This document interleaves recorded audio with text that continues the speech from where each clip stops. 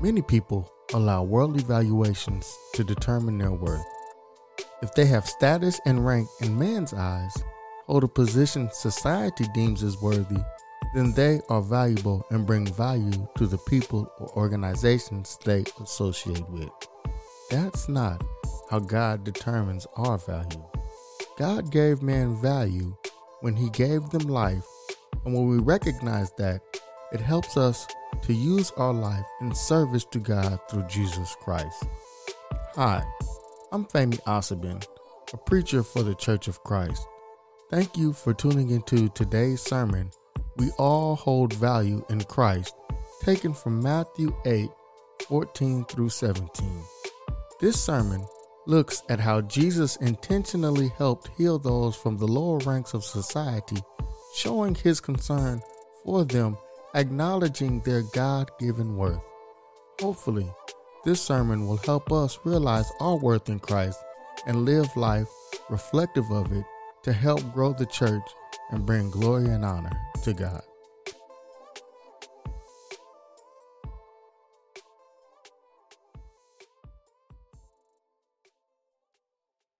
There's some people in the church who don't think that they hold any value to God, to Christianity, to Jesus, or to the congregation because they look at it through the lens of their lot in life.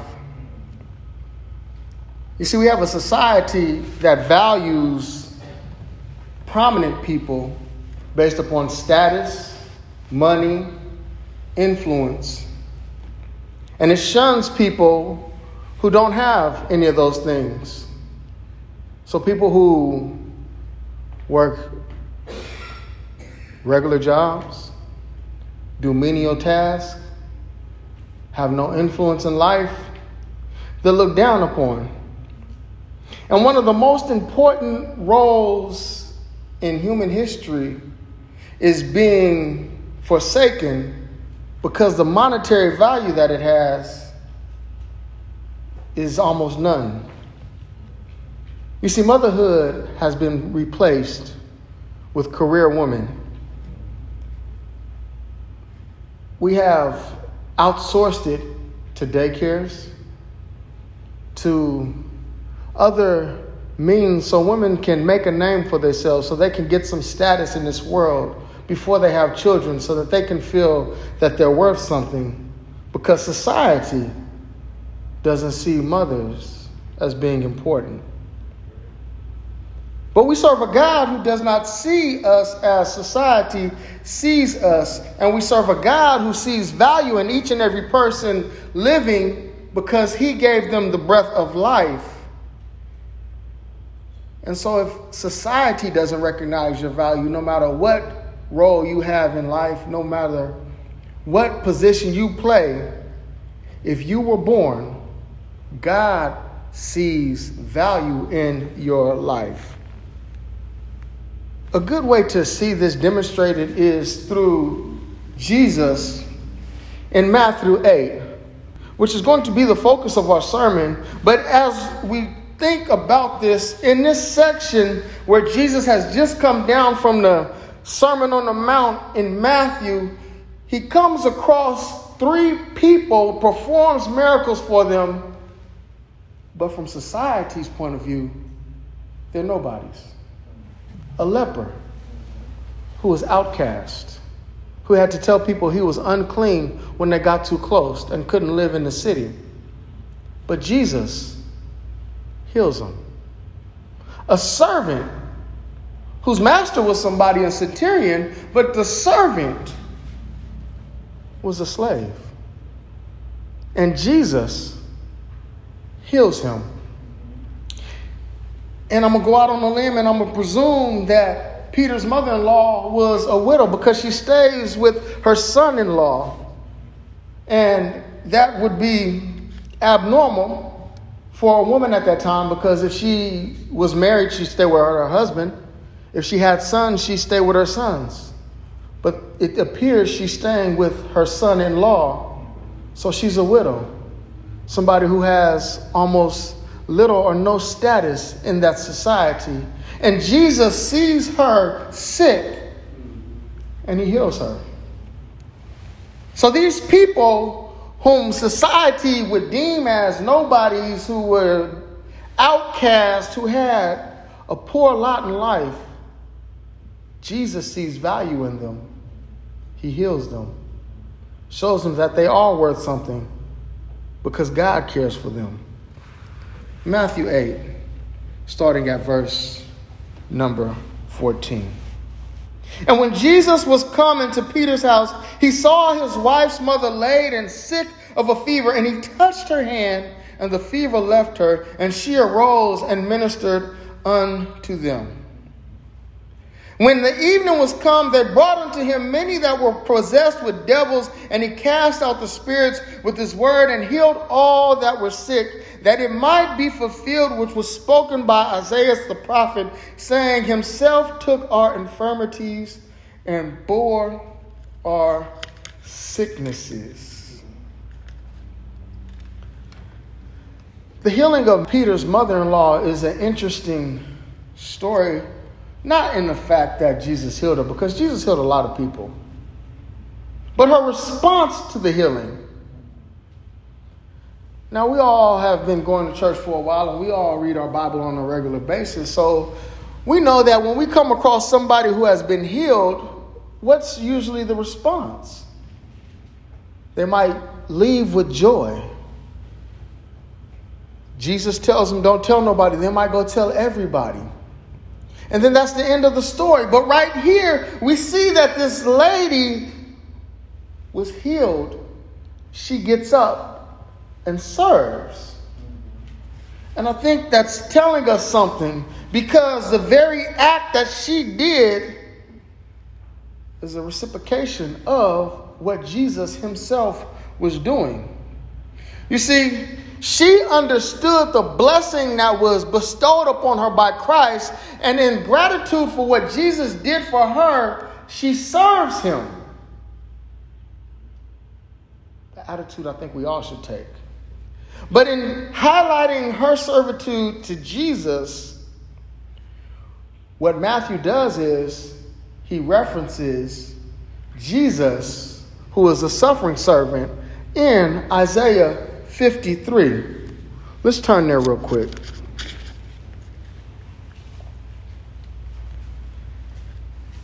Who hath believed our report, and to whom is the arm of the Lord revealed? For he shall grow up before him as a tender plant, and as a root out of a dry ground. He hath no form nor comeliness, and when we shall see him, there is no beauty that we should desire him. He is despised and rejected of man, a man of sorrows and acquainted with grief. And we hid, as it were, our faces from him. He was despised, and we esteemed him not. Now, this is what Matthew quotes. Surely he hath borne our griefs and carried our sorrows. Yet we did esteem him stricken, smitten of God, and afflicted. But he was wounded for our transgressions. He was bruised for our iniquities. The chastisement of our peace was upon him, and with his stripes we are healed. All we like sheep have gone astray. We have turned everyone to his own way, and the Lord hath laid on him the iniquity of us all. He was oppressed and he was afflicted, yet he opened not his mouth. He is brought as a lamb to the slaughter, and as a sheep before shearers is dumb, so he openeth not his mouth.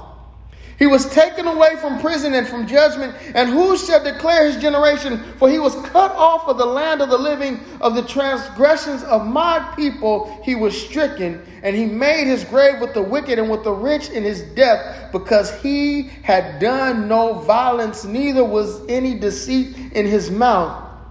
Yet it pleased the Lord to bruise him. He hath put him to grief. When thou shalt make his soul an offering for sin, he shall see his seed. He shall prolong his days, and the pleasure of the Lord shall prosper in his hand. He shall see of the travail of his soul, and shall be satisfied.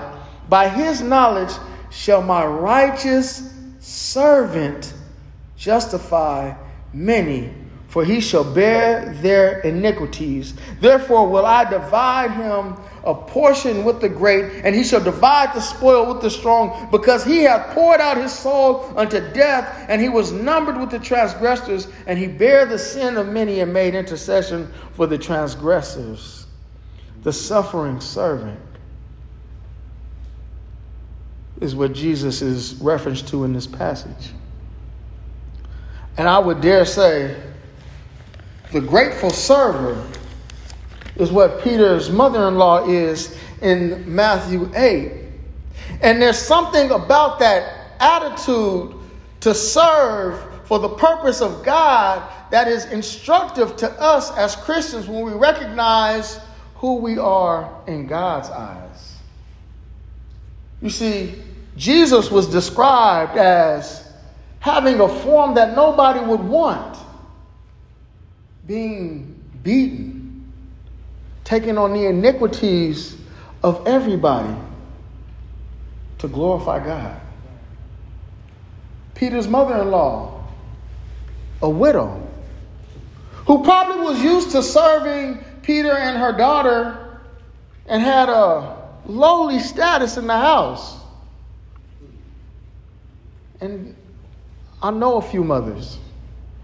Sometimes it's a thankless job, but you do it out of love, out of gratitude, knowing that your service, while it might not be thanked verbally, is appreciated. And you don't look to the status that you get, but the love that's received when you serve from your pure heart. And there's something about being a servant that is so in line with the attitude that Christians should have, that I believe that this verse, this passage, is telling us something a whole lot deeper that's in contrast to the attitude of many people that received a blessing from God, from Jesus. I think it tells us how we're supposed to respond. When we recognize that we've been blessed by Christ through his actions, through his sacrifice, and our sins have been taken away, we should be willing to serve. And it's not just in this passage that highlights that. But what's interesting is not a lot of people are recorded as being servant to Christ. I think one of the other passages that you'll have to look at is Luke 8. Let's go there real quick. Luke 8, and it reads, I'm going to start at verse 1. And it came to pass afterward that he went throughout every city and village, preaching and showing the glad tidings of the kingdom of God, and the 12 were with him. And certain women which had been healed of evil spirits and infirmities, Mary called Magdalene, out of whom went 7 devils, and Joanna, the wife of Chuza, Herod's steward, and Susanna, and many others which ministered unto him of their substance. Servants, they ministered to Jesus. It speaks of these women who were in these roles that probably were overlooked because they were not preachers. They were not apostles. They were not the ones who were responsible for delivering the message and being in the forefront and getting the glory and fame, but yet they still served Jesus. And some people would say you look down on them because they don't get none of the glory, they don't get none of the fame. But no, Scripture makes a point to highlight the fact that they served Jesus from their sustenance. And just think how valuable they were. Because while these apostles, these disciples with Jesus are in the forefront teaching and preaching and baptizing, these women are in the background, bringing of their sustenance so that they can go out and do the very things necessary to bring salvation to the world. It's an important role, even if it's overlooked. And this tells us that we're not supposed to be so caught up in the role that we serve, the role that we have, because it's valuable to God, because it all adds to the spreading of the gospel. So it doesn't matter what your lot is in life as long as you are in service to Jesus Christ. A servant. Jesus even tells his apostles, the disciples, in Matthew, I want to say that's Matthew 20. He says, if you will be great, you would be a servant. Don't be like the Gentiles and seek some type of authoritative role. Be a servant. The least of you will be the greatest. Why? Because you understand that it's not about how the world sees you, but it's how God sees you. And so, as we consider how we perceive, recognize value as Christians, we have to get over the fact that we look at the person that's in the forefront. We have to get over the fact that we look at the one that's receiving all the accolades because they could speak good, because they're the ones that is seen. We have to see it as God sees it and see that everybody has a part to play in the promotion of the gospel. And you might not get recognized in this lifetime, but God sees you. And you will get your reward in heaven. But when we think about service, we must also consider, because in this passage in Matthew chapter 8, it references Jesus being in line with Scripture 2 times. We just read how Matthew utilized the suffering servant as a passage to justify the healing that Jesus performed, but also in the earlier passage where he heals the leper, Jesus tells the leper, go pay the offering that Moses said pay in the law and show yourself to the priest. What am I getting at? Jesus is doing everything according to Scripture. Jesus didn't come to this world and say, I got all these powers, let me flaunt them.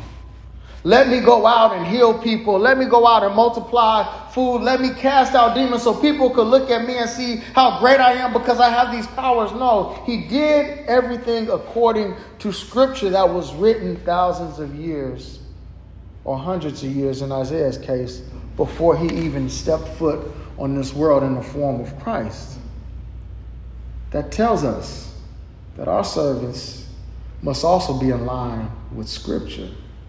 We can't get outside of ourselves and say, I want to do this because it's going to bring me some kind of prominence. I want to do this because this is how I feel. No, we must learn Scripture and be so rooted in it that all of our actions and all of our motives are guided by the Holy Writ so that we do not find ourselves operating outside of God's will. Because it's easy to fool yourself and tell yourself that I'm doing this for God when you're only doing it for yourself. All you have to do is turn on the TV any Sunday morning. A lot of people are false prophets in the name of Jesus. And what did Jesus say? Depart from me, I never knew you. But Lord, didn't I cast out demons in your name? Didn't I do these great works in your depart from me, I never knew you? We do not want to be a part of that group, so we must make sure that as we serve Christ, we do it under the authority of Scripture. And when we do it under the authority of Scripture, we're going to do it in such a way that glorifies God. You see, because we recognize that if I know that I'm not the one who determines my value and God has already placed value in me, being that he gave me life, recognizing that he has also given me a spiritual gift to which I can perform for the upbuilding of his kingdom, then all we have to worry about is utilizing our spiritual gift. Look at Peter's mother-in-law. It would have been easy for her to get up and say, hey, Peter, I'll be back. I'm about to go tell all of my friends that Jesus just came and he healed me. And I must be somebody great because I didn't even ask for it. I was in my bed and Jesus came and he woke me up and I'm somebody, I need to go tell it. No, she did what she normally does, but she did it for Christ now, which is a lesson for us. The service that we can render unto Jesus is the abilities and gifts that God has placed in us that we are already utilizing. What do you do in your everyday life? What do you do for your job? I'm pretty sure you're good at it. And I'm not a betting man, but if I was, I'm pretty sure if you just sat and thought about it, you could find a way to utilize that same skill set for the church. And you wouldn't have to get accolades from men. You could do it and get praise from God and be okay with that. Because that's why God gave you that gift. And also when you were baptized, God put his spirit in you and he gave you a spiritual gift for what? The upbuilding of the kingdom. If you read in Romans, I want to say that's chapter 12, it talks about how everybody was given these gifts so that we can work together to build up the church. And when you read these gifts that are mentioned in Romans 12, I want to say that's also 1 Corinthians 12, 13, 14 in there talking about the church. All of these gifts, Ephesians 4, all of these gifts are for the body. None of those gifts are for the person that has them. None of them. So what does that tell us?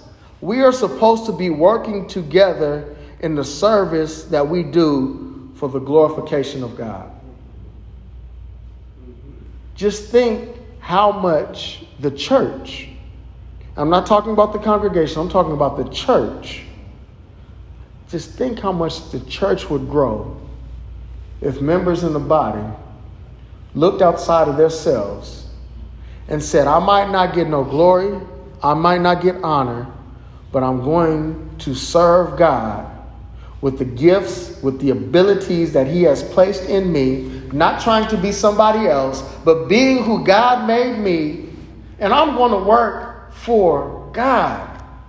How much would the church grow if each and every person took that attitude?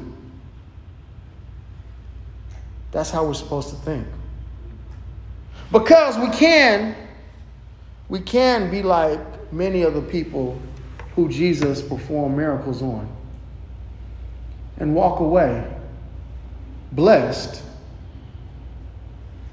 but Scripture never recounts anything else they did. Or we could take the attitude of Peter's mother-in-law, get blessed, and utilize the natural abilities we have and serve Jesus, build up the church, store up for ourselves treasures in heaven, and make our lives really mean something. Because we all got gifts. And a lot of times what we focus our gifts on is for things that are going to perish with this world. So we work real hard at work. And we get some extra money. And what do we do with it? We go on vacation. So we can let our hair down when nobody sees us. We buy a new car. And we don't get nobody a ride to church. We buy a bigger TV to watch something that's going to put something sinful in our mind. But if we utilize those same gifts for the church and learn to mold ourselves after the image of Christ through the service that we render to him through work in the congregation, we would be better for it. We wouldn't struggle with sin as much as we do.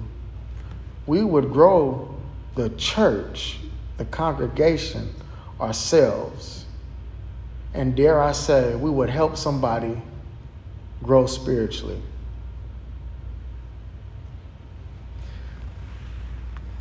And with that as our mindset, we would see ourselves as God sees us. We wouldn't worry about the status we had in this world. We could be a nobody and be content. We could be like the leper, the servant, the mother-in-law. Get blessed by Christ because he sees value in us. Value enough to put us into service for him. He died for us.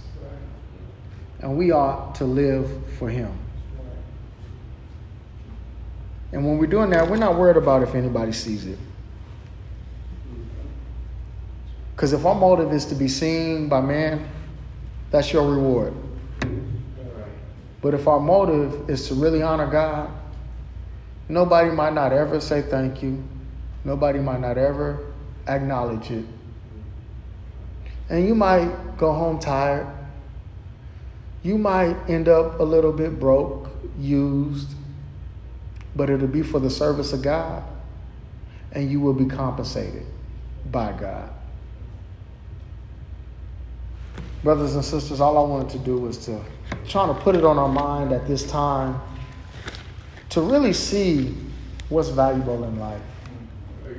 We're at an interesting period, not in the world history, because God has seen all this stuff before, but we're just at an interesting period in our lifetimes. And people are trying to search for meaning and see what is valuable and what's really important.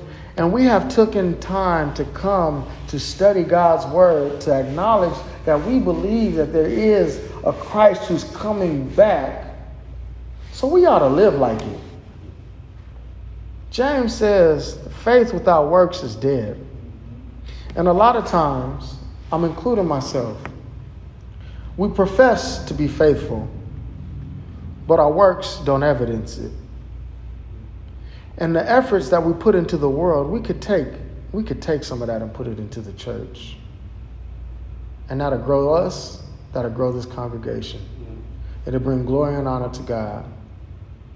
And we'll show the world that we really believe what we say about Jesus Christ.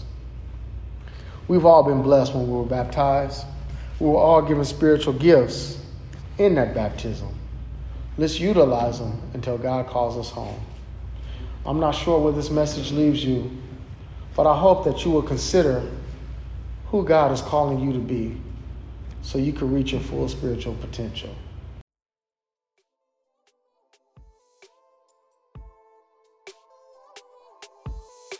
I'm not sure where that sermon leaves you. My prayer is that you will contemplate it and incorporate it into your Christian life. If you're not a Christian, I ask, what's stopping you?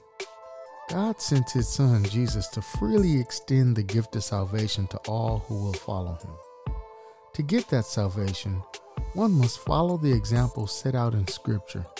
The book of Acts, which details the church's beginnings and expansion, shows us biblical examples of those who were saved. A good place to look is in Acts 2. You get Peter preaching the first gospel sermon and the response of those who heard and believed his message. They repented and were baptized, which added them to the church Christ established. The Bible only teaches of one church. If you want to be added to it, go to your local Church of Christ and tell them your desire to be washed of your sins and to live a godly life. Study your Bible, put its teachings to practice, and you will make heaven your home.